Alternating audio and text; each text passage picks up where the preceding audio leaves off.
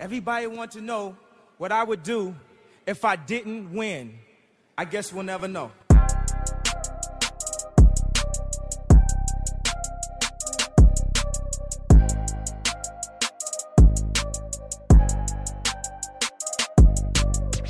Imagine making a difference.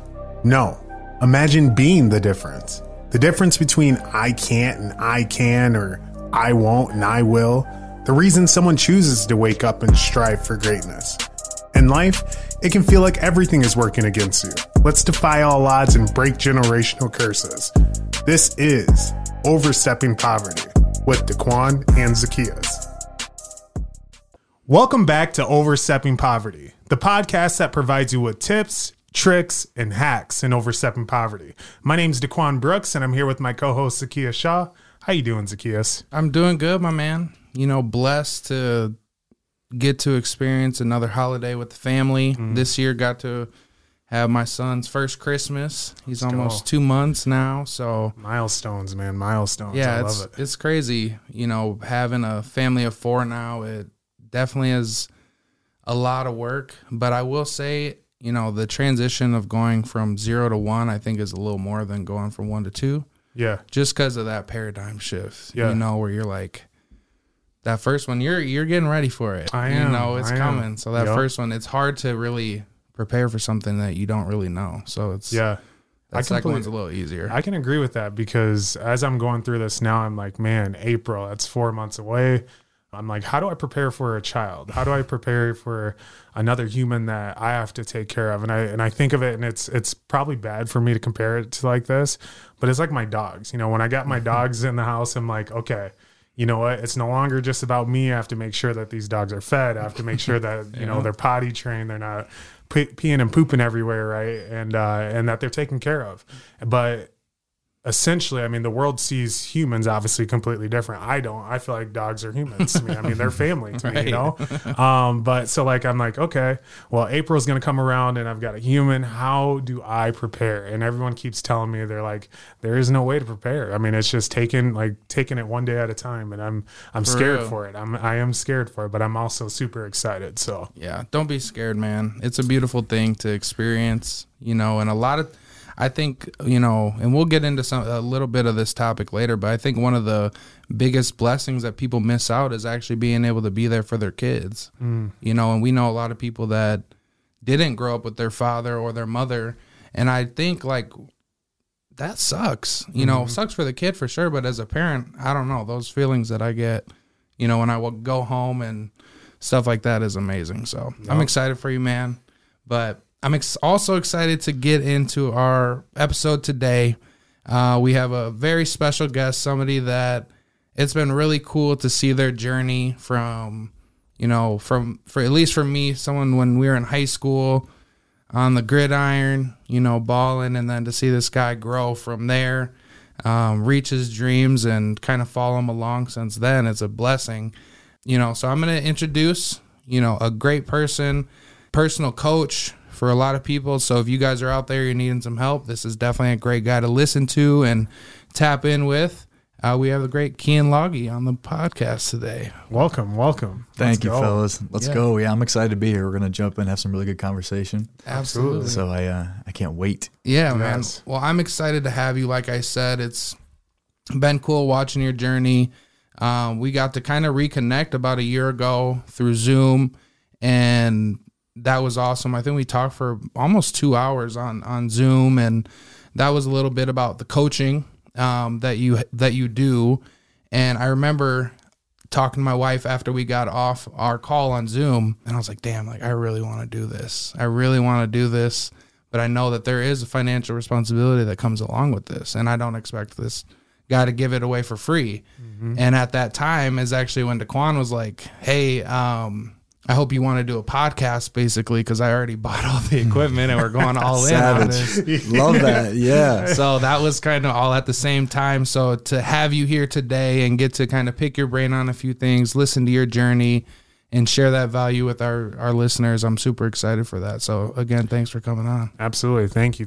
And I want to jump right into this here because this has been a long time waiting. Like Zacchaeus said, we've known you for a while. We played high school football with you. We went to the same college, watched you excel as an athlete at University of South Dakota, and more. And I don't want to tell the whole journey here because I want you to tell it. So why don't you get into that for us? Where did the journey begin? Where did you grow up? How was that? How was the living? How was the life? Yeah, so I was born and raised here in Sioux Falls, South Dakota. A kid with a dream to make it to the NFL since I was 10. It was something that I had set out for myself. I had a grandfather who was able to make it all the way there, but ended up not playing due to him wanting to be a doctor and start a family instead. They didn't make very good money back then, and the equipment wasn't very good either, so I think it paid off more for him to take that route. Right. But nevertheless, he got there, which inspired something in me to want to get all the way there too. And so since high school, I was waking up at 5:30 a.m. as a 13-year-old and continued that path of doing that all the way to college and worked my ass off to start as a true freshman in college, which I did not anticipate. I expected to hopefully be able to start maybe my junior year, but I just came in and didn't really care who was in front of me and just did what I did and was able to get to a point where I was able to make it as a starter after the 6th game of the season, my first year as a true freshman. And that's when it really became real to me when a player on the team who had a chance to play in the NFL came to me and said, "Yo, bro, you're going to go to the NFL." And I was like, holy shit. Damn. That's crazy. And it really just set in. I called my mom like, oh my gosh, I've been saying this for so long, but it feels like it's actually coming, like it's actually happening. That's insane. Right. People were noticing. Yeah, exactly. Well, someone that was that caliber noticed, right, for him to say that. But for a kid like me from South Dakota growing up, man, I had to, going to college camps, I remember I had to write a proposal to my dad because we didn't have any money to pay for camps. I said, if you pay for this camp, and I remember writing at least a 1-page letter to him, I said, you won't have to pay for my college. And he ended up doing it. He pulled out another line of credit and paid for it. Wow. And I was able to do that. I was able to make that happen. I think I had to pay like $1,500 or $2,000 my first semester. Then after that, I got bumped up to a full ride, and the rest was history with that. So that's amazing. Had a little bit of that fire under my belt too, to really help make my family proud of me in that way. Yeah. But ended up getting all the way to the NFL, and just as fast as I got there, I had it ripped away from me due to a neck injury that I sustained in college that they found was much worse than I thought on an MRI. And after that, it's a whole different path, different story. But after football, it was really just me committing to the path that I wanted to do, separate from what I believed I should do or what anybody else thought that I should do. And there's a lot that goes into that, which I'm sure we can dive into at some point. But absolutely, sure. And I feel like there's a lot to unpack there. So I want to move back just a little bit here. And you had mentioned that your grandpa had made it to the NFL there. I have to ask, as just a mentality, as someone knowing that someone in your family has made it to the NFL, do you feel like mentally you move and think differently because you have that personal connection to someone like, hey, if someone in my family can make it to the NFL, I definitely can too. Did you feel that in any way? Absolutely. Okay. Yeah, it ripped off the barrier to it. I remember my youngest brother, when I was a freshman in high school, we were driving the car one day and he said, Keyen, are you really going to go to the NFL? And I looked at him and he told me the story about 2 years ago, actually. I don't remember it. I just looked at him and just said, yeah. There wasn't a doubt. It was just it wasn't very emotionally charged. It wasn't like, yeah, I'm going to do it. It was just, just kind of like very matter of factual. So I probably can say I attribute that to knowing my grandpa did. I'm sure that was one of many factors, but it was also probably the mentality that he had surrounding life. And I think there's a lot of benefits to perfectionism, but also some downfalls at the same time. So I could pair a lot of the different characteristics that I feel like I have with that. But I think from the beginning, knowing that he did that and having him as someone that I could look up to in that way, naturally, I think it was more easy for me to get on board with the idea that it was possible for me. Right. I want to talk about, I was reading one of your articles, actually on your website, go check out KeyenLage.com. You talked about how you were, had this dream since you were 10, reaching your goal, making to the NFL, but at the same time, with all the accolades and all those things, you still didn't feel like it was right. Like you didn't feel fulfilled. Can you talk about that a little bit, actually being able to achieve that goal? And was it the fact of it being ripped away that left you feeling that way, or was it kind of even through college where you're feeling success, you didn't still feel 100% aligned maybe? Yeah. So I remember about 3 hours before I ended up going and getting the MRI where I was told I'd never be able to play again, I was sitting watching practice, and I was being taken around the facility by a few people, and then they all left, and it was me alone in the cafeteria watching practice, eating a little bit of food. And that's when all the excitement fizzled away from getting the opportunity to fully do it. And it was just me by myself. And the next voice that came up was the same voice that was always there, which was, all right, time to get back to work. And so that feeling of fulfillment that I thought I was going to feel over an extended period of time just didn't exist. It was the initial excitement, then it was gone. And I'm very grateful that I had the opportunity to experience that at the age of 22, because now I have a perspective of that nothing that I accomplish ever is going to give me a certain level of lasting fulfillment. It just doesn't work like that. But that also doesn't mean that I don't go after things that I want.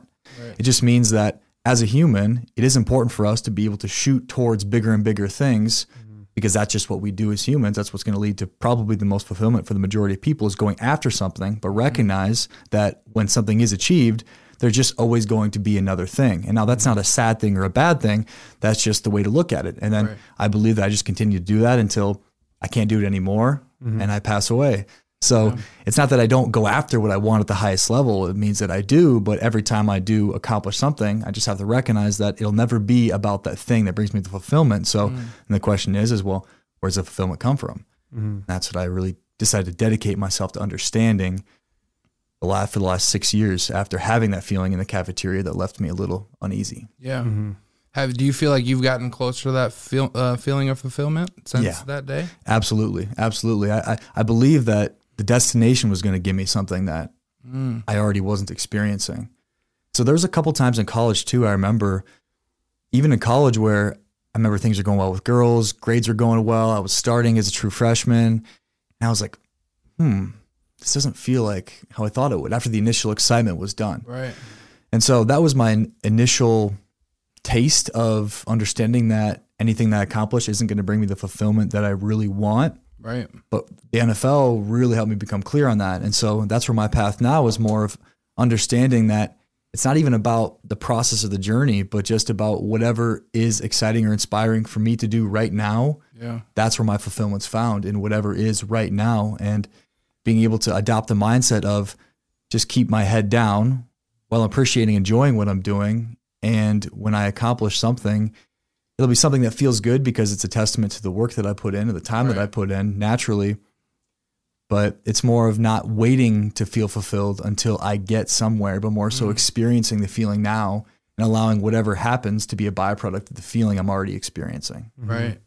Yeah, which can be difficult, aligning with the feeling before we have it. I think it's one of the hardest parts. I think that, that's supposed to be one of the laws of life. Once you're able to feel it before it's happened is really where the true power comes from. You know, because once you put it out there into the universe, that law of attraction is going to bring it closer to you. But you have to feel those things first. And that takes a lot of work to be able to do. That's for sure. Definitely. Absolutely it does. It does. And I feel like that's the difference between so many different successful people. Now I put quote unquote successful because obviously when it comes to success, it's measured by you. It's opinionated, right?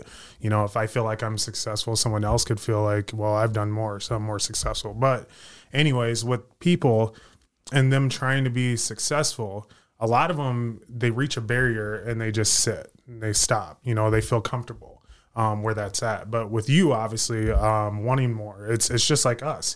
I think there's not a lot of people out there that have that hunger or have that mentality to keep going and keep going and keep going.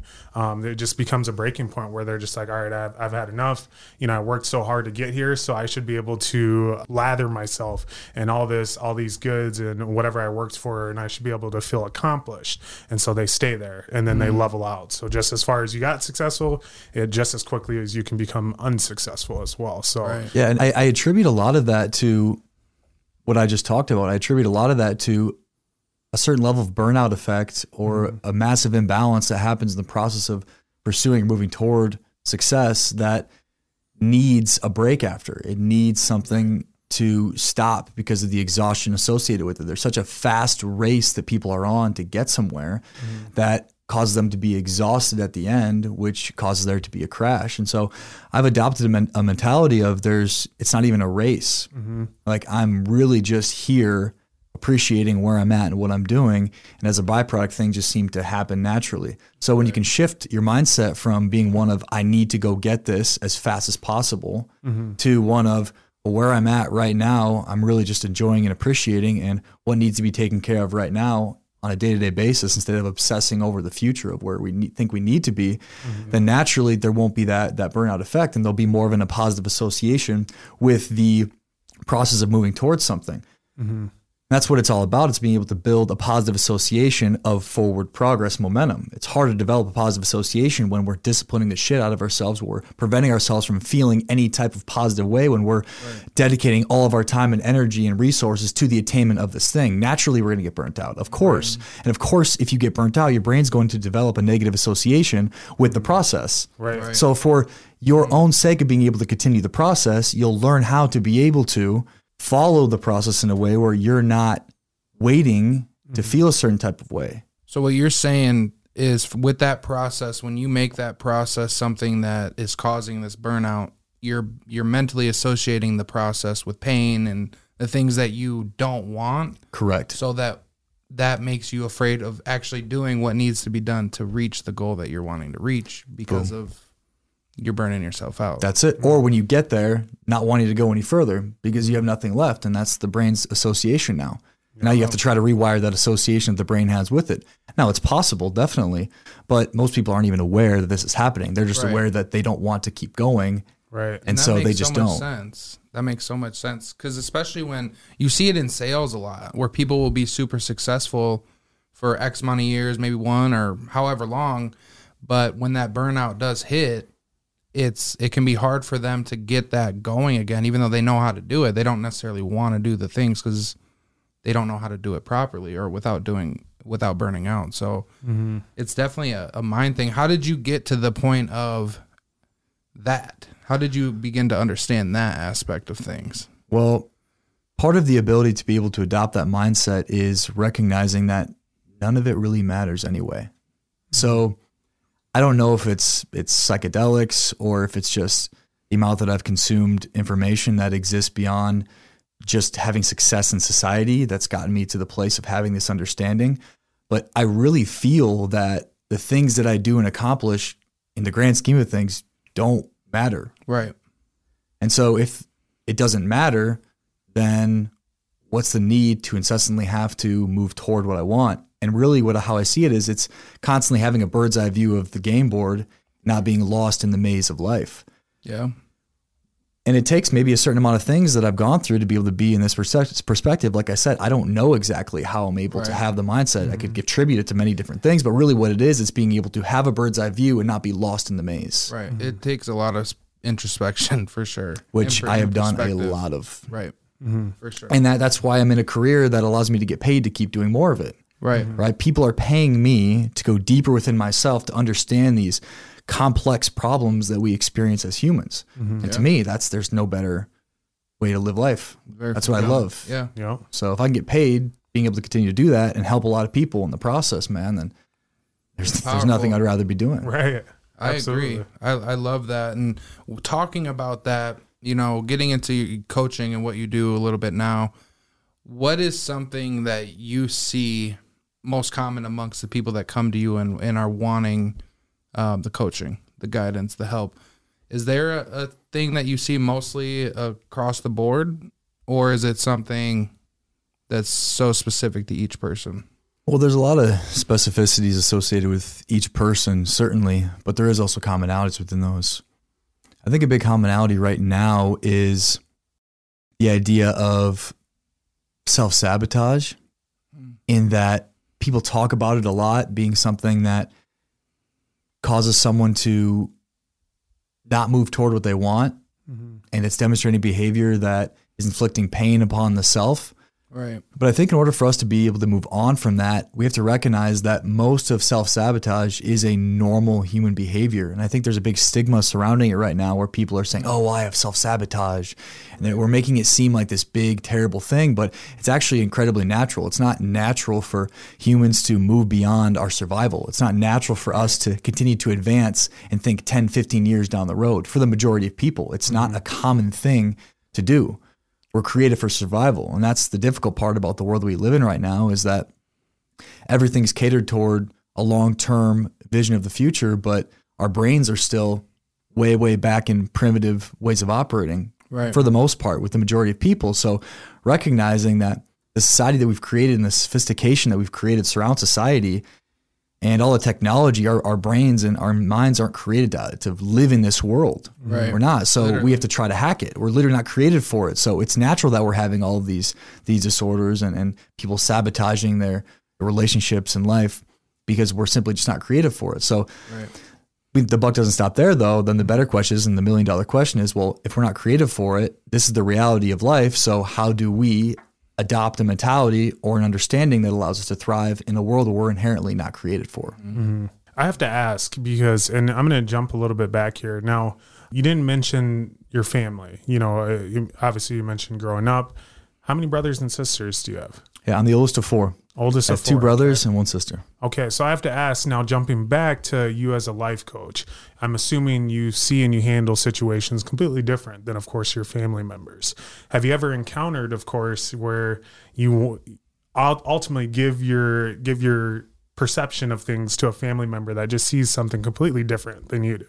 And then do you, of course, offer that life coaching to them? No, man. No? It's the same thing with my friends. Yeah. It was so funny. I was in a mastermind with some guys, and we all contributed in the mastermind. And then we did an end of the year event where we all went snowboarding in Colorado.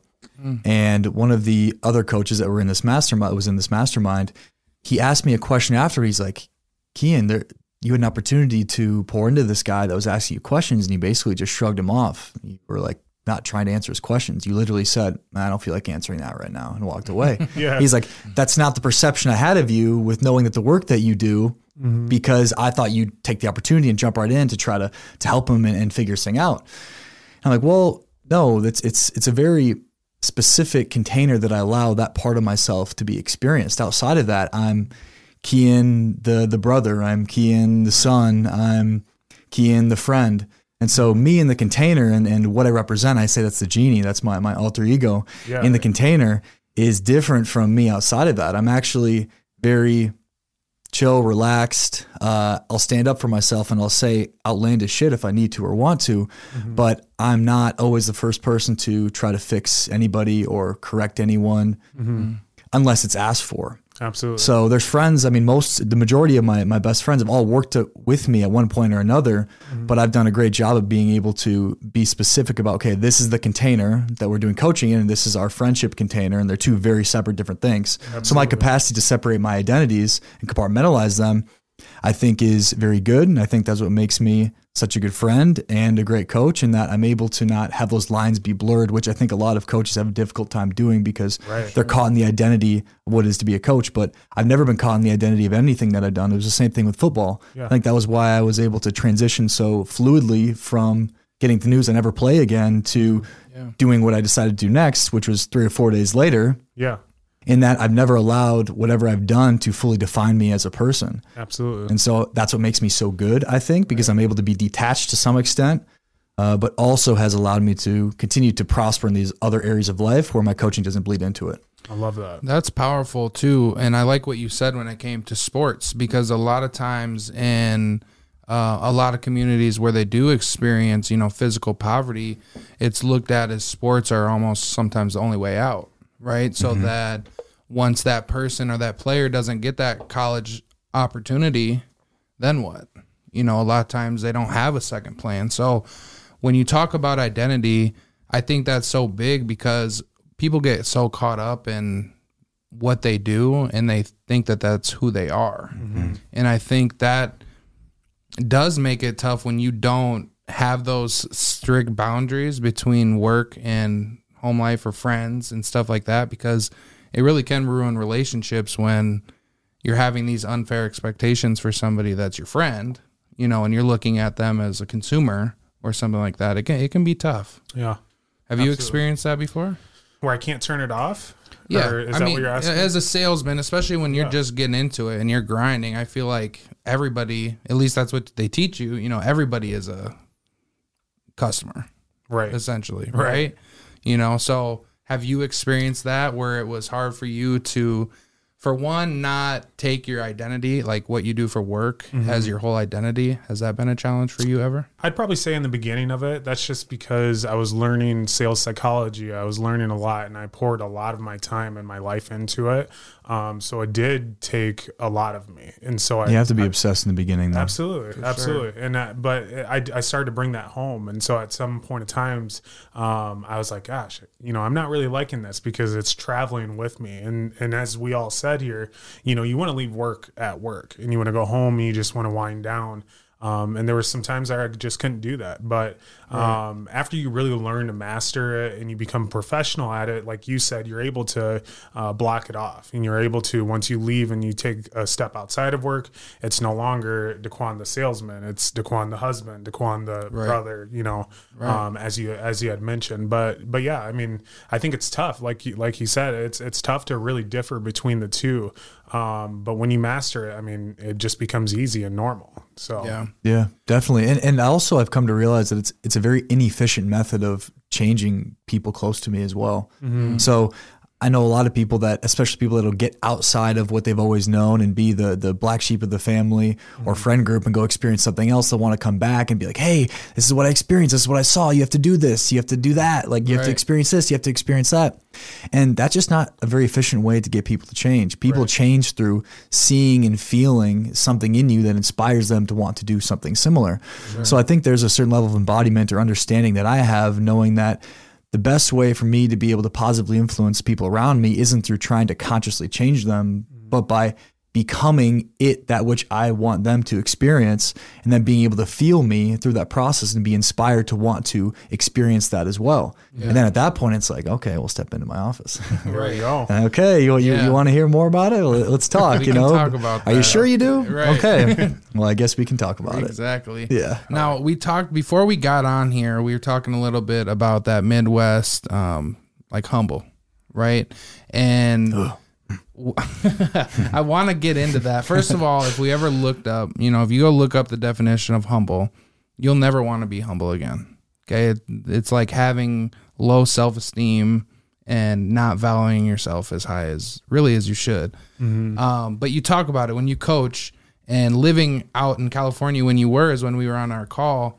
And you mentioned something, how in California, a lot of times people will show that they are hard workers and do all these things, but they won't actually put the work in. And people from the Midwest, it's quite opposite. They'll put all the work in, but have a hard time showing that. Can you talk about that? Why is that an issue, first of all, for the people that come from the Midwest?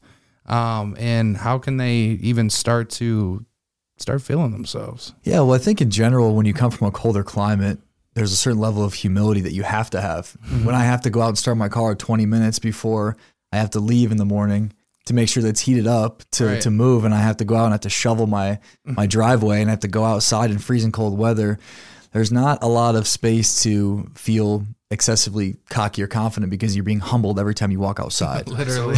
So naturally, I think it's something that will come with being from a colder climate. Okay. Also, I mean, agriculture is the foundation of the Midwest in a lot of ways.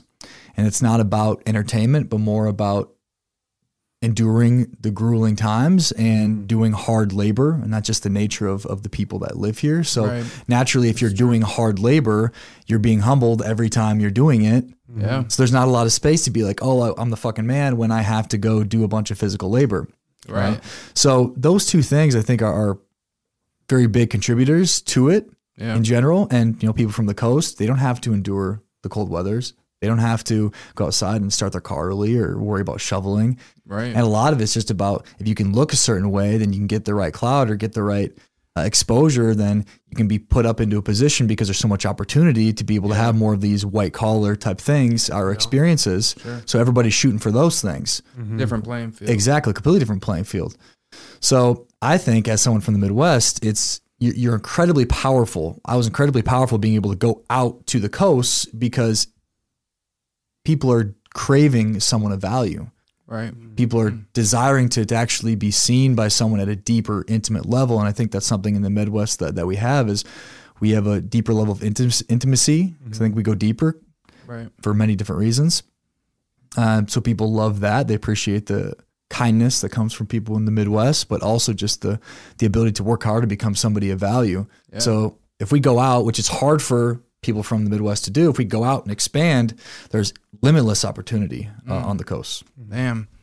Yeah, I feel like here, if you're one of those people that do try to expand, a lot of times you see family and friends are the ones that can knock you back down to humility as well.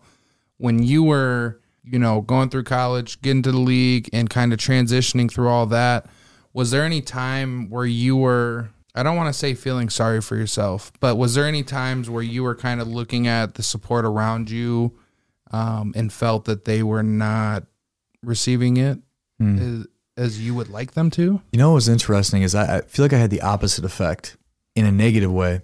So I received so much support. Like I would get like 30 tickets every game from my family on both sides of the family and a lot of friends. I didn't receive much of, or if any, oh, you think you can do that? Oh, you think you think you're so good? Yeah. I didn't receive that. I always received support. That's good. Which is kind of odd to me. But in the midst of receiving so much support, it was almost like there was a certain level of golden handcuffs that I had. So because I was receiving so much support, it became more about, well, what can I do to make sure I'm receiving this support? So it felt like I was constricted in a way where I felt obligated now because of so much support that I received to do something that was conducive to receiving that same level of support. Wow. And now football, naturally, coming from the family that I did, I received a lot of love. But if I would have done something outside of the norm or against the grain, I can't imagine I would have received the same amount of love or praise. Right. So for me, regardless of if there actually was pressure or not from them to do something that would allow me to be praised by them, which I would say there wasn't. Yeah. I just felt it internally. Right. And I needed to break out of that space of feeling like I was obligated to do something that would appeal to them or appease them. Yeah. And that's where I give the example all the time. If I want to stop being a crackhead, which is being addicted to making sure I was receiving support from the people around me, I had to get out of the crack house. I got to leave the place where I'm from. So kudos to you guys for being able to stay here and stay in that space where you're constantly being bombarded by that pressure in one way or another, and to do your own thing, to start this podcast and really like expand beyond the norm of this place, because it's a lot harder to be in the place and do it. I think, an easier route. It's easier to leave and go put myself into a different environment because there's not those limiting factors right there in my back pocket. And there's a bit of exclusivity with that as well when you're going somewhere else, and just the perception of people here seeing you somewhere and like, damn, like, I mean, all the cool shit you were doing. Like, let's be real. I want to hang out with the elephant and do all those cool things that you're doing as well, right?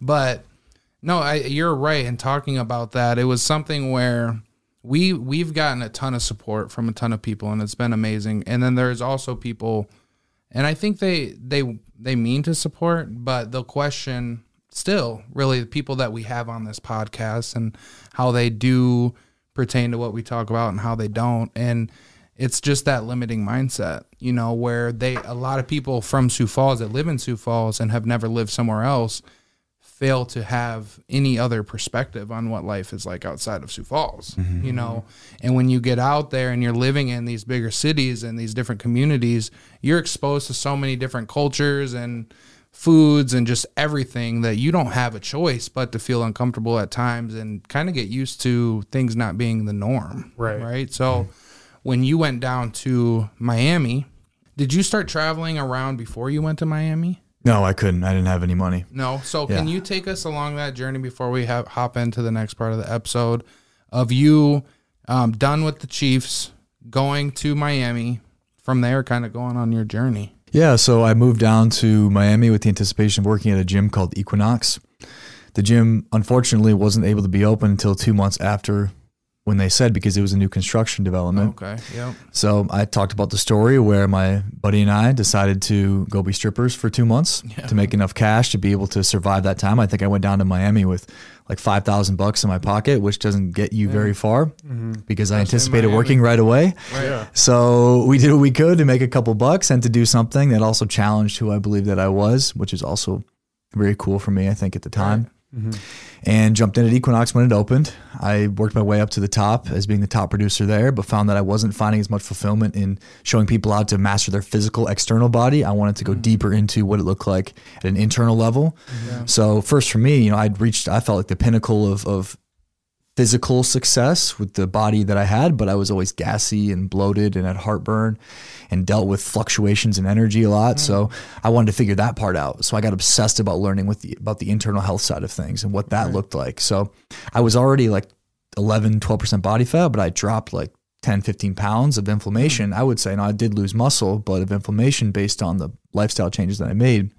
I said, well, if I can do this for myself, then I could probably help other people that have different types of inflammatory disorders. So there was a girl that had a disease called Hashimoto's where her thyroid would look like a toad, like her neck was like a toad. It was so inflamed. And she did my protocol, and her doctor told her that if she didn't reduce the size of her thyroid, that she'd have to get surgery and get part of it removed. And she heard through the grapevine that I had a program that helped with inflammatory disorders, which I didn't really know. I just knew what I knew, what worked for me. Right. And I'm like, I suppose you can try it if you want. And she ended up reducing the size of her thyroid by 30% in 3 weeks. Wow. So doctor's like, what did you do? And she's like, well, I did this program that this dude at Equinox told me to do.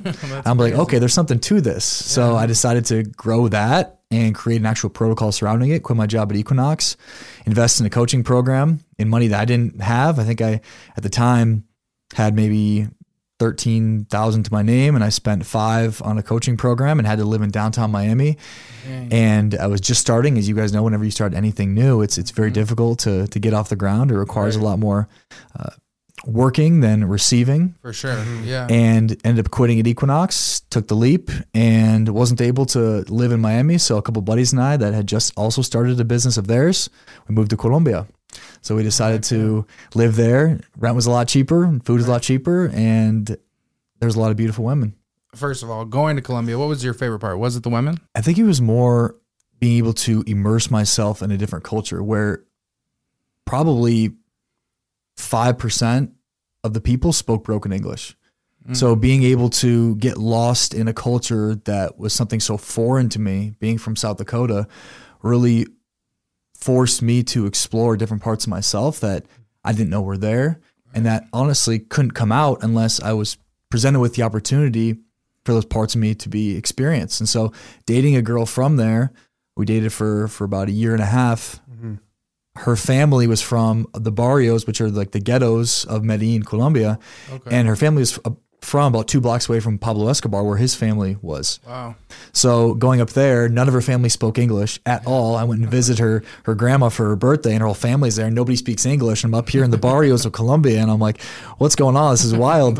And so just like being able to experience those type of things of a taxi driver not speaking any English and intentionally trying to rip me off and having to navigate that type of situation. So it was more the extreme situations that I'd never experienced before that made me feel so alive. Yeah. Was that a lot of what you were looking for? And as far as did that fulfill you, those experiences? Yeah, that's probably what my soul was looking for. Yeah. You know, we have different mental drivers that take us different places or cause us to do different things, but oftentimes the things that we mentally think we're getting into something for aren't necessarily the real reason for it. They're just the thing that gets us to move toward the thing that our soul wants. And so we can justify the decisions that we make all we want, but ultimately at the end of the day, it's just shooting in the dark, I think, because there's a deeper level of desire that I think our souls have to expand and evolve. And the brain's just used as a mechanism to move us in that direction. And so I've come to terms with that a lot, in that I try not to justify my inspirations too much. And I try to just allow myself, being very connected to those inspirations, to not have to overly justify. And I think that's what we tend to do as people. We'll have to come up with all the different reasons why it's good to do. But I more so like to go do the thing that I know my heart's inspired to do, that I think is planted on my heart by God. And I look back and be like, holy shit, that's why I did it. Right. Yeah. Dude, if I couldn't make I couldn't make my journey up. There's no way I could mentally understand why I did all that I did to get me to where I am now. Yeah. Not a fucking chance. Yeah. Not a chance. So I like to look back in hindsight and understand the genius of the desire that God plants on my heart to go do different things, and more so like to sit in awe of it afterward rather than try to understand it before. Yeah. Oh, that's fire. Yeah.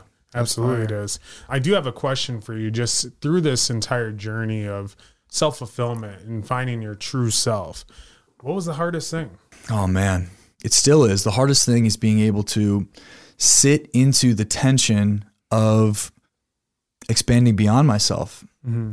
Our minds want to remain in the place they're in to preserve themselves, but to get more, we have to die. We have to be willing to die. Mm-hmm. And I say this every time I have someone new come into the container with me in my coaching. I said, you have to be willing to die. Every time you get on a call with me, you're going to die. Like you will die, and it's going to feel like death. Yeah. Everybody wants to have the resurrection, but nobody wants to die. Right. And I think that's the most powerful part about being able to expand beyond who we've been, is being willing and open to dying. And I think death is one of the things that scares the majority of people, which keeps people where they're at, paralyzes people. But if you can develop a positive association with death and dying through going through these experiences that I take people through, that I take myself through, that are not comfortable at all, then on the other side of it is the resurrection. I think that's the beautiful part. You have to be willing to put the cross on your back and go die, be willing to go die, and then trust that you will be born again. And that's what happens over and over again. Rise from the ashes. That's it. And when you connect death to that there, you connecting it more to, like, when I think of it as people are so scared to be uncomfortable, right?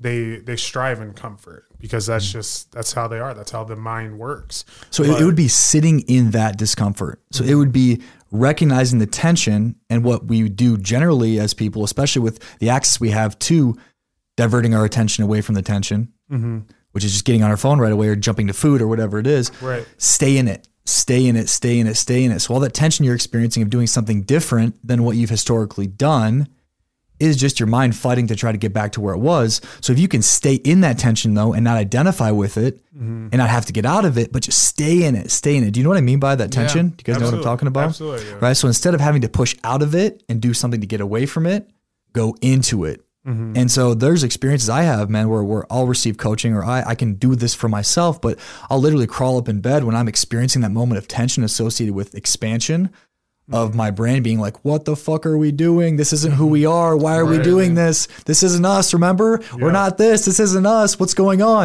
And I stay in it and I sit in it and I experience it. And there'll be tears. There'll be frustration. There'll be all this different expression, but it's unreal how on the other side of allowing yourself to stick into and stay in the tension of the experience, it gets alchemized. And if you can stay in it long enough, then you can alchemize it into inspiration. And the inspiration pushes you beyond where you've been. But most people don't know how to stay in it long enough to have it be alchemized into something that they can use as fuel. So an example I can give here is guys with jerking off. I don't jerk off. I don't really have the desire anymore because I've trained myself to not do it or want it. And so there, for example, there's a guy I'm working with now. He had a jerking off problem, and he was having a hard time doing what he knew he needed to do. And so in the tension of when the moment comes of needing to go do that, I told him, I said, I want you to sit in the tension of not doing it. Okay. Well, first you have to identify the tension and not fully go into it. You have to identify the feeling that comes up when you feel like you need to go to jerk off. And I say, stop yourself, just stop and stay in the tension. Just sit in it. Don't get out of it. Don't do anything to try to remove yourself from it. Stay in it, stay in it, stay in it. And then on the other side of it will emerge a certain level of peace and inspiration. So if we could sit into the tension, we can alchemize it long enough to be able to understand what's on the other side. And so he experimented with this and found that when he would sit in it long enough, there'd be inspiration that would come for him to go make content or to go do something that was productive to what he really wanted, which is super powerful. Transferring that energy. Exactly, because it comes from the same place. It's from that same area. You can get all esoteric with it if we want, but really your creative energy is from the same place that your sexual energy come from. So as a man, when you're releasing your seed, you're releasing your creative energy. And so you better be releasing that creative energy into a woman that you want to create or build something with. And if you're not, you're literally blowing away your creative energy. Wow. So that's now the association I have with it, is that when I'm blowing a load, like that better be going somewhere. Yeah. Like I value my seed so much and this might sound arrogant, but I don't give a fuck. Like I value my seed so much that whoever's going to receive that is going to be someone that is very special to me. Right. Absolutely. As it should. Yeah. Right. And so I'll even go through experiences where I won't come. Like I'll intentionally won't because I understand the value of my seed. And that might sound a little crazy or wild, but you know, it's truth. I like to harness my creative energy instead of having to blow it out. So if you can stay in the tension of not jerking off, just be in it. You can be in it long enough to alchemize it into the creative energy that allows you to step into an inspiration that's really there to serve whatever desire you have on your heart. Wow. Man, that's powerful. That is. It really is. It's like that voice in your head telling you to quit. Oh yeah. Quit, just stay in it. And then you stay in it and you're fighting that and you get to the other side. You just sit there. It's like, fuck. It just hurts. There you go. Yeah. Well, no, that makes a lot of sense though. And I think there's a lot of people that wouldn't even realize that that's happening because it's just a natural response to. Correct. To You have do to what be we're above thinking. the game. You have to Right. be above it. You can't be lost in it. That's one of the hardest parts. Yeah. A lot of intentionality in all of this stuff. Correct. It is. Dropping gems. So one of the questions that we ask each individual on here, it's with Overstepping Poverty, right? You joined us on our podcast. I think one big reason that we wanted to have you on is because right now what you're doing is you're helping a ton of people around the world overstep poverty. I looked at some of the podcasts that you've been on, some of the people that you've coached. I went on your website and I was reading through these, and you know, each of them, they have an accolade that they shared with you. You know what I'm saying? That you gave to them to place back into the world. And every single one of them, they're like, oh, I worked with Keyen and he was so great and he made me change this. He made me change this. I'm looking at different sales, different people who own businesses, you know, LLCs and stuff. And I'm just looking at all this and I'm like, wow, these are so many different people, but what they needed is someone to help them take that next step. You know, so I just have to ask you, when you hear overstepping poverty, I guess, what is your definition of that? What does it mean to you? Yeah, to me, it's moving beyond the programming, and I can go deeper into that. But our programming or our how we've been taught to live based on our environmental upbringing and different significant events that have happened to us, how our minds have created themselves to survive to those events that we've experienced at earlier ages, it's being able to overcome that, the programming. So if we can see our programming, which are literally survival mechanisms that our brains have created to survive different experiences in life, if we can move beyond those and into what it is that we really want, then I think that's the biggest exemplification of overstepping poverty. It's moving beyond our programming. Absolutely. I love that. Man. It is. Gotta change the way that we're thinking. Because a lot of times people don't even know they're thinking the things that they're thinking and why they're thinking We don't. those things. We don't. I always encounter new different parts of myself that I'm Yeah. like, holy shit. Right. And just Whoa. faces it head on. Right? Yeah, Like, it really Like, does blow your whoa, mind. I've been doing this. Like, this is Right. crazy. Right. Yeah, Well, always. what I have to ask as well, you know, being on so many podcasts that you have been on, which I thought was pretty impressive, by the way. Thank you. What piqued your interest on wanting to join us on Overstepping Poverty today? You guys are inspiring to me. You guys are pushing yourselves to do and move beyond your programming in regard to what you grew up with and wanting to create something bigger and better for yourselves. And anytime somebody has that inspiration, I want to support because I know what it's like to experience the tension associated with doing that. And there's a respect that I have for people that do that. And so if I can help support in any way people that are moving beyond their programming, knowing the tension that it takes to go through to become that different version of themselves, then I want to do that. And so it excites me to see you guys doing what you're doing and your year anniversary of doing the podcast. Like, dude, how many other people in Sioux Falls are doing this to the level you guys are doing it, right? And you guys are just getting started. You're a year in. Facts, yeah. So that's fucking dope. And I want to be part of that. And I'm happy that and grateful that you guys wanted me to come on. No, we appreciate it, man. We really do. I think a lot of what you do and a lot of things you talk about are kind of the hot topics for a lot of people, but I think they're the ones that are needed to be had. So appreciate you coming on. Yes. Yeah, it's my pleasure. Absolutely. So we want to move into the next part of our episode here, and it's now for you to put us on the hot seat.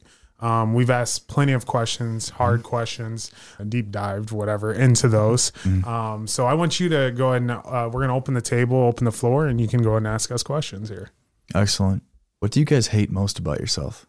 Ooh, that's a tough question, and I don't think I've ever really been asked about that. But it's easy for me to answer because it's something that I've been trying to work on daily, and I keep falling into that little voice that's like, no, quit. But it's my health. I think in college was a great time that I truly found myself, and I got into fitness, and I loved what I was doing. I was eating right. I was working out every day, and it was tiring, and it took a lot of time. And so as we grow older, there's one thing that we always tell ourselves: we don't have enough time because of work, because of this, so I make the unconscious decisions to eat worse food or not go to the gym and I tell myself plenty of times, I don't have the time to do it, but I do. I know that I do. I'm just taking the easy way out. So that's just one thing that I do.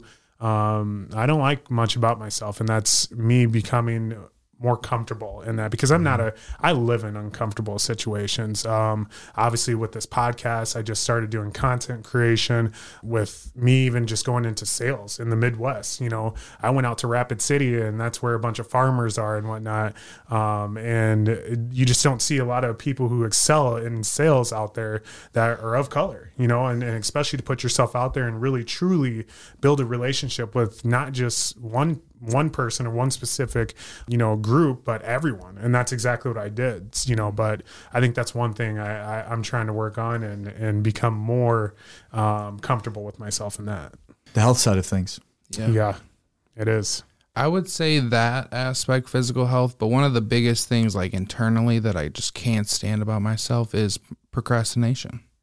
A lot of time, because I know, when I'm in motion, there's so much stuff that gets done, and the needle gets moved so much. But there's times where I do find myself in a procrastinating state, and and I'm not even always understanding why, and I think there is an underlying reason why we do the things that we do. And so when it comes to my procrastination, I feel a lot of it has to, like, my big goal for 2024 is my routine. Just because I feel like when my routine is good, I don't procrastinate as much. I'm more in motion. I'm flowing. I'm getting things done. So yeah, that's probably what it is for me. What a great question. Yeah. And I feel like I have some insight into both of those. They're both very much things that come with, I would say, a certain level of exhaustion from other things. So naturally, being a dad, I'm sure you have certain exhaustions, and doing what you're doing, moving beyond who you've been and getting really good with sales and starting the podcast and creating content, it does take a certain level of discipline and willpower to be able to do those things. Right. And so I would encourage both of you to look at your lives right now and look at what are the low-hanging fruit or the things that are consuming the majority of the negative headspace that you have, and being able to focus on being able to solve those immediate problems. So that's always the first thing that I do with all my clients. If they want something big, we have to first focus on what's hanging in front of their face right away that's preventing them from being able to move towards it. Yeah. Right. So being able to say, well, there's this thing that I haven't addressed, or there's this person that I have this thing going on with, or I just haven't taken the time to learn about this thing. Right. So it's getting really honest about the low-hanging fruit in your life that's causing you the most tension and frustration, and addressing it. And naturally, as a byproduct, once that tension's released associated with those low-hanging fruit, then naturally you can begin to just do those things that you really want to do.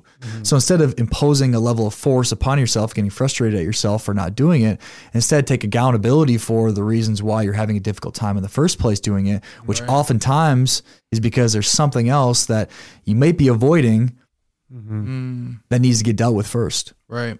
Thank you. No, I think mine, a lot of times it does come with work with me when it comes to procrastination, because you have a point for sure there when it comes to feeling like it's where you want to be or something like that. If you don't feel like you want to be somewhere, you're not going to have the same type of enthusiasm, same type of effort that you're putting into those things, which if you're doing things that you don't necessarily want to be doing, you're going to feel that burnout a lot quicker as well. So I think there's definitely an alignment issue when it comes to some of those things, which I tend to see.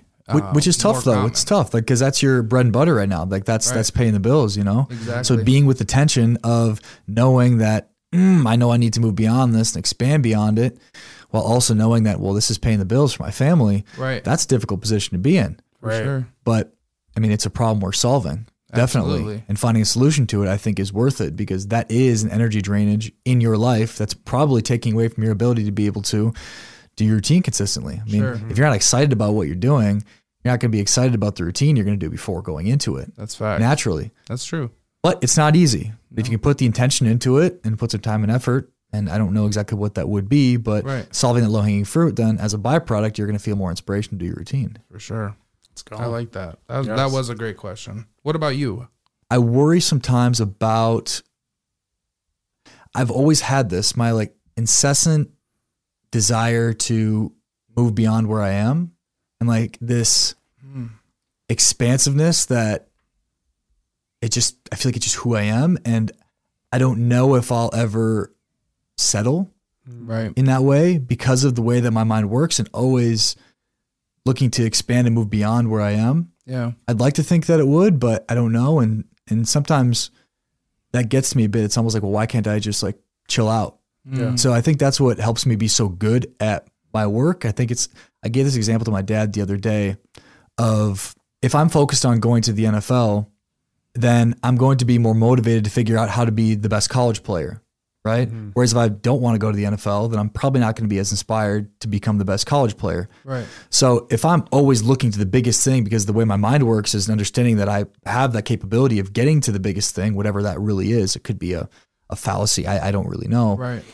But I can be so focused on that bigger thing that I'm more incessantly trying to understand the part in between it. Mm-hmm. So I can help people navigate those spaces deeper because I'm looking ahead, so I have to figure these things out. It's important for me too. Mm-hmm. But I don't know if I'll ever be fully settled in just staying in one way of being. Right. And that's where I'm from. Yeah. Right. The Midwest is generally very just okay with where we are, but that's not how my mind works. So I feel the same way. That I don't know if that'll be something that hurts me in the long run or not, but it's who I am. It's what I do. Naturally, it helps you. I mean, you're always striving for more. It's almost like it feels like nothing is ever good enough, when obviously we're grateful for the things that we have in our lives. But I think it's a good thing up to a certain point, I guess, to always want to strive for more. I mean, at what point it will be enough for people? I mean, never, right? Yeah, I mean, I have pretty wild aspirations. As you should. Yeah. So I don't know, maybe I'll get to 35 or 40 and I'm like, oh shit, well, maybe I should have chilled out a bit here or there, but I guess only time will tell. And I like to think that the desires that are planted on my heart are there by God, and I want to trust that. But in the process, my human element to myself that still has emotions and that still has programming, has a hard time being able to deal with the size of the aspirations that I feel like God has. So I hate that I have that battle sometimes. It's natural. I think it's a good battle to have, in a different mindset. I really do. What do you feel is the biggest hurdle as individuals that you've had to overcome to be where you are right now? The biggest hurdle for me, and I remember it, I don't remember specifically, but it's been within the last 2 or 3 years, and it's literally having the conversation with myself that you're not in survival mode anymore.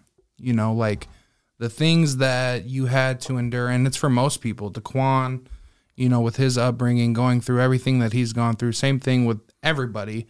If you had a tough upbringing and you had these terrible traumatic experiences, there's oftentimes you're not going to have to experience a lot of those same things throughout your life after.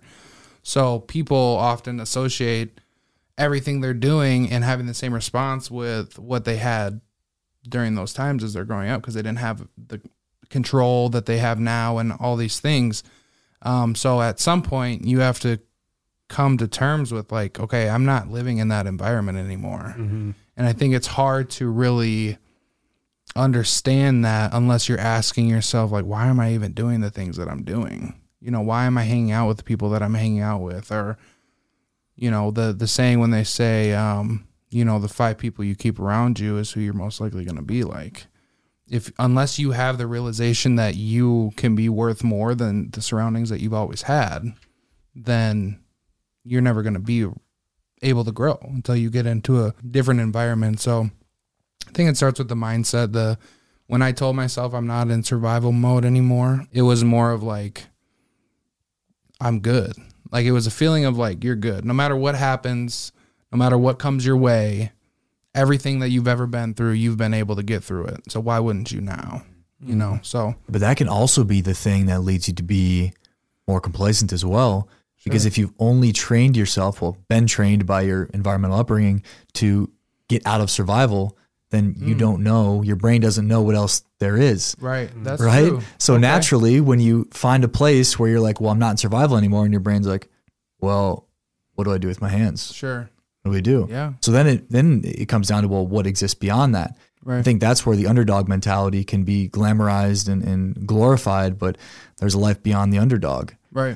For and sure. I think and we could maybe at a different time go deep into that, which I think is important to do. But yeah, through your mind, you have to be able to develop a deeper understanding for what you're doing and why you're doing it, and really anchor into that to be able to create that new operating system that your lineage, your family lineage hasn't been able to have. Right. Because you're the one that's doing this. You're the one that's moving beyond where your family's been. And so being able to shift that operating system while understanding that your mind inherently doesn't know what else there is important to giving yourself grace in the process. When you talk about that underdog spirit, can you talk about that just a little bit? Because when I asked you that, I'm the type of person that, I mean, we're all competitive here, but I'm the type of person that that little thing that somebody said, that's a chip on my shoulder.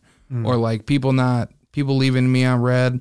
I take those things. I just take these things as like chips on my shoulder, and I almost will create. Sometimes you ask Quan, I feel like I have these conversations with myself where I think this person's like testing us right now. Like I think they're messing with us, or they're doing these things, but I don't know. I feel like you have to have that underdog mentality if you want to push yourself further. What are your thoughts on that? You can, but I think there's an operating system that exists beyond that. Because I think oftentimes what the underdog mentality can do is it can push us down a path that isn't really our path. It can become more about you trying to prove something to someone instead of actually following your path. And so that's why I think it's important to be able to move beyond the underdog mentality while being able to keep the work ethic associated with it. So you don't throw the baby out with the bathwater. You're able to still embody what it is to work hard towards what it is that you want. But the difference is that you're not working hard to prove somebody wrong or to prove something to somebody, but you're working hard to commit to that gift that God has planted on your heart, that path that's most aligned to you. Right. So it's more about the place and reason, the place you're coming from and the reason where you're going. Sure. I like that. Which can be difficult. You have to know yourself. No, you do. You have to fucking know yourself. That's what everything is. And if you don't take the time to explore that place of self, you'll continue to operate as the underdog, looking for more people to prove wrong while you're living a life that's not really a life you want to live. Facts. And that's a mindset. Yeah. That's a mindset. It is. It's an awareness. For sure. Yeah. For mine, I guess I wouldn't say I have much like detail to it, but the hurdle I had to really jump was knowing that it's okay to live outside the norm. And I found that in college again, where I would do things where I just wouldn't really care what either my family thought, what society thought. It was more of something that gave me, it filled my cup. And whether it was unnormal or not, it didn't matter to me, and that's exactly like with the podcast. When I jump into anything, I give it 110%. So when I called Zacchaeus the night about the podcast, and everyone has heard the story, but I had all the equipment already ordered. I'm like, I'm doing this no matter what. And I'll go to it. He's a block away. I'll go to his house and I'll bring all the stuff and we'll do it, Yes. But, and I knew that I was going to put myself out on the internet, and I was going to give my opinion that other people may not agree with. And that's living outside the norm. And you're going to take a lot of feedback that sometimes that you don't want to hear. You're going to have doubters. You're going to also have people who praise you, and you're on a pedestal, and I'm okay with that. And I'm okay with the good and the bad that comes with it.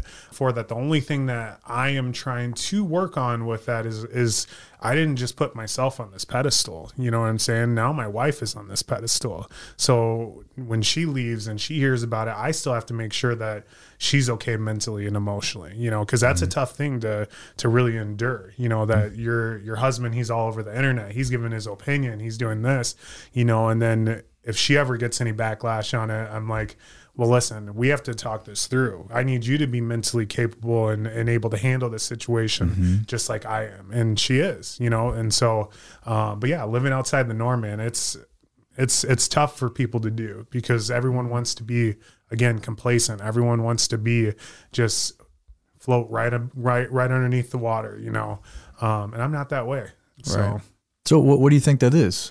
What do you think gives you that ability to be able to not get debilitated by that?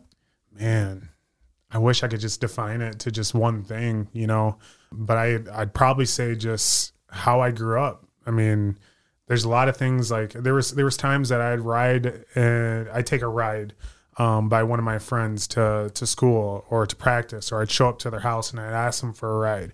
How many people will do that? You know what I'm saying? How many people will walk down the street as a teenager and ask their friends, hey, can I have a ride? Can I get a ride to school? Can I get a ride to practice? And that's when I know it started. And so what also that helped me with is it helped me with sales, because with football, you had to sell, with the city league, you had to sell these cards to people. And the only way that I could be on the team is if I sold all these cards. And so I'd walk door to door. How many kids, I mean, are really going to do that? How many people are going to put yourself in an uncomfortable situation, you know, to really ensure that you reap the benefits? And so I think it all came from that. I think my upbringing and the things that I went through, though it was bad, but I can tell you this, like, it really helped me become the person I am today, you know, and that's where it is there. Absolutely. You put yourself in positions to be rejected. Absolutely. And there's a beauty in that. And you can actually synthetically manufacture those experiences. So you went through those experiences because of your circumstances. You didn't really have much of a choice, right? Which was a gift for you to be able to move beyond who you've been. But something that I actively practice, and a lot of people don't understand this because I use social media as somewhat of a game outlet for myself, whereas I think most people see social media as just true, raw, authentic expression. But I've gone through different seasons where I did underwear modeling in Colombia, and I would share all of it on my social media because I knew the potential backlash that I would get from it. I knew that people were going to think a certain way about me or about the situation that I needed to endure or to experience to be able to be less affected by them. So it's the same thing with Facebook. I'll make Facebook posts that I know are going to trigger people that are going to bring that to me so I can experience it and be less controlled by them. So understanding this, we can manufacture these experiences where we get put under criticism to be able to receive that criticism, so our central nervous system can be able to adapt to it. And then as a byproduct, which as you were through the years, the more things that you did that put yourself in position to be potentially rejected, you have greater capacity to be able to do more things that exist beyond the opinion of the people around you. So that's oftentimes what I'll use in different seasons social media for, is to be able to induce certain emotional responses, to be able to receive that negative feedback, to be able to be less controlled by that negative feedback so I can do more things that I want to do. I love it. Man, I mean, I think when you say stuff like that, I was just thinking Tiger Woods and his son's coming up right now, and they were just talking about how Tiger Woods talks the most shit to his son and gets in his head and does all these things. And it just reminded me of when there's nobody else on the course or on the field or anything like that that can say something and get into your mind and throw you off your game. There's power in that when there's nothing that anybody can do or say. And not only did that shit talking actually like not hurt me, now I'm on a whole nother level. Right. And now you fucked up. Right. And that's crazy. That's powerful. So yeah, that makes sense when you put yourself into those positions where you get to a point in everything that people are saying about you, it doesn't really matter. Cause it's not nothing you don't already know. Right. So that's crazy. It is. The more crazy. I put myself in the direction of the fire, then the more free I can become from it. Yeah. That's facts. It's like that feeling of that feeling in your chest when you know you need to say something, or you know there's an urge that you need to be doing something, instead of running from it, just going directly into it. Kind of like that's the tension I was talking about. That's a different form of the tension. Okay. Yeah. Absolutely. Can you be in that tension? It's tough. It's always all of it's about the tension. Yep. Can you sit in the tension of the evolution that you're having, moving beyond the programming that you're in? That's it. You can do that over and over again. You're gonna be in pretty good shape. That's so crazy to actually think about. Yeah, you know? It is. Well, I do have one last ask. We both do here, and that is 5 tips, tricks, and hacks that you would tell someone in overstepping poverty. Well, I think one of the most important things for people to move beyond where they've been is to know what they want. But in order to be able to know what you want, you first have to know what you don't. So be willing to explore and get a little messy in the pursuit of uncovering your deeper desires separate from your programming. A lot of the work is deconstructing who you've been first to be able to uncover what you really want. So don't be afraid to get messy with that. Make some mistakes, raise some hell, have a fun experience doing it. Yeah. The second one is do what you want to do. What do you mean by that? Do what you want to do and see what happens. Yeah. Just see what happens. Just do what you want to do and see what happens. That's number two. That. Number three is don't give beyond capacity. I think there's a belief that if I give, then I will receive. And sometimes you're just not good at receiving. And so as a form of not knowing how to receive, you will give because it's more comfortable. So people can get too comfortable, especially I can imagine people from the Midwest in giving, but don't know how to receive all that's meant to come back to you. Because there is a law of reciprocity in that if you give a certain amount, you should receive the equal amount in return. But if you're blocking that escrow from being able to be given to you because you don't know how to receive, then you won't get all the riches that God has planned for you with the giving that you've done. So if you don't know how to receive, then you'll forever be in poverty.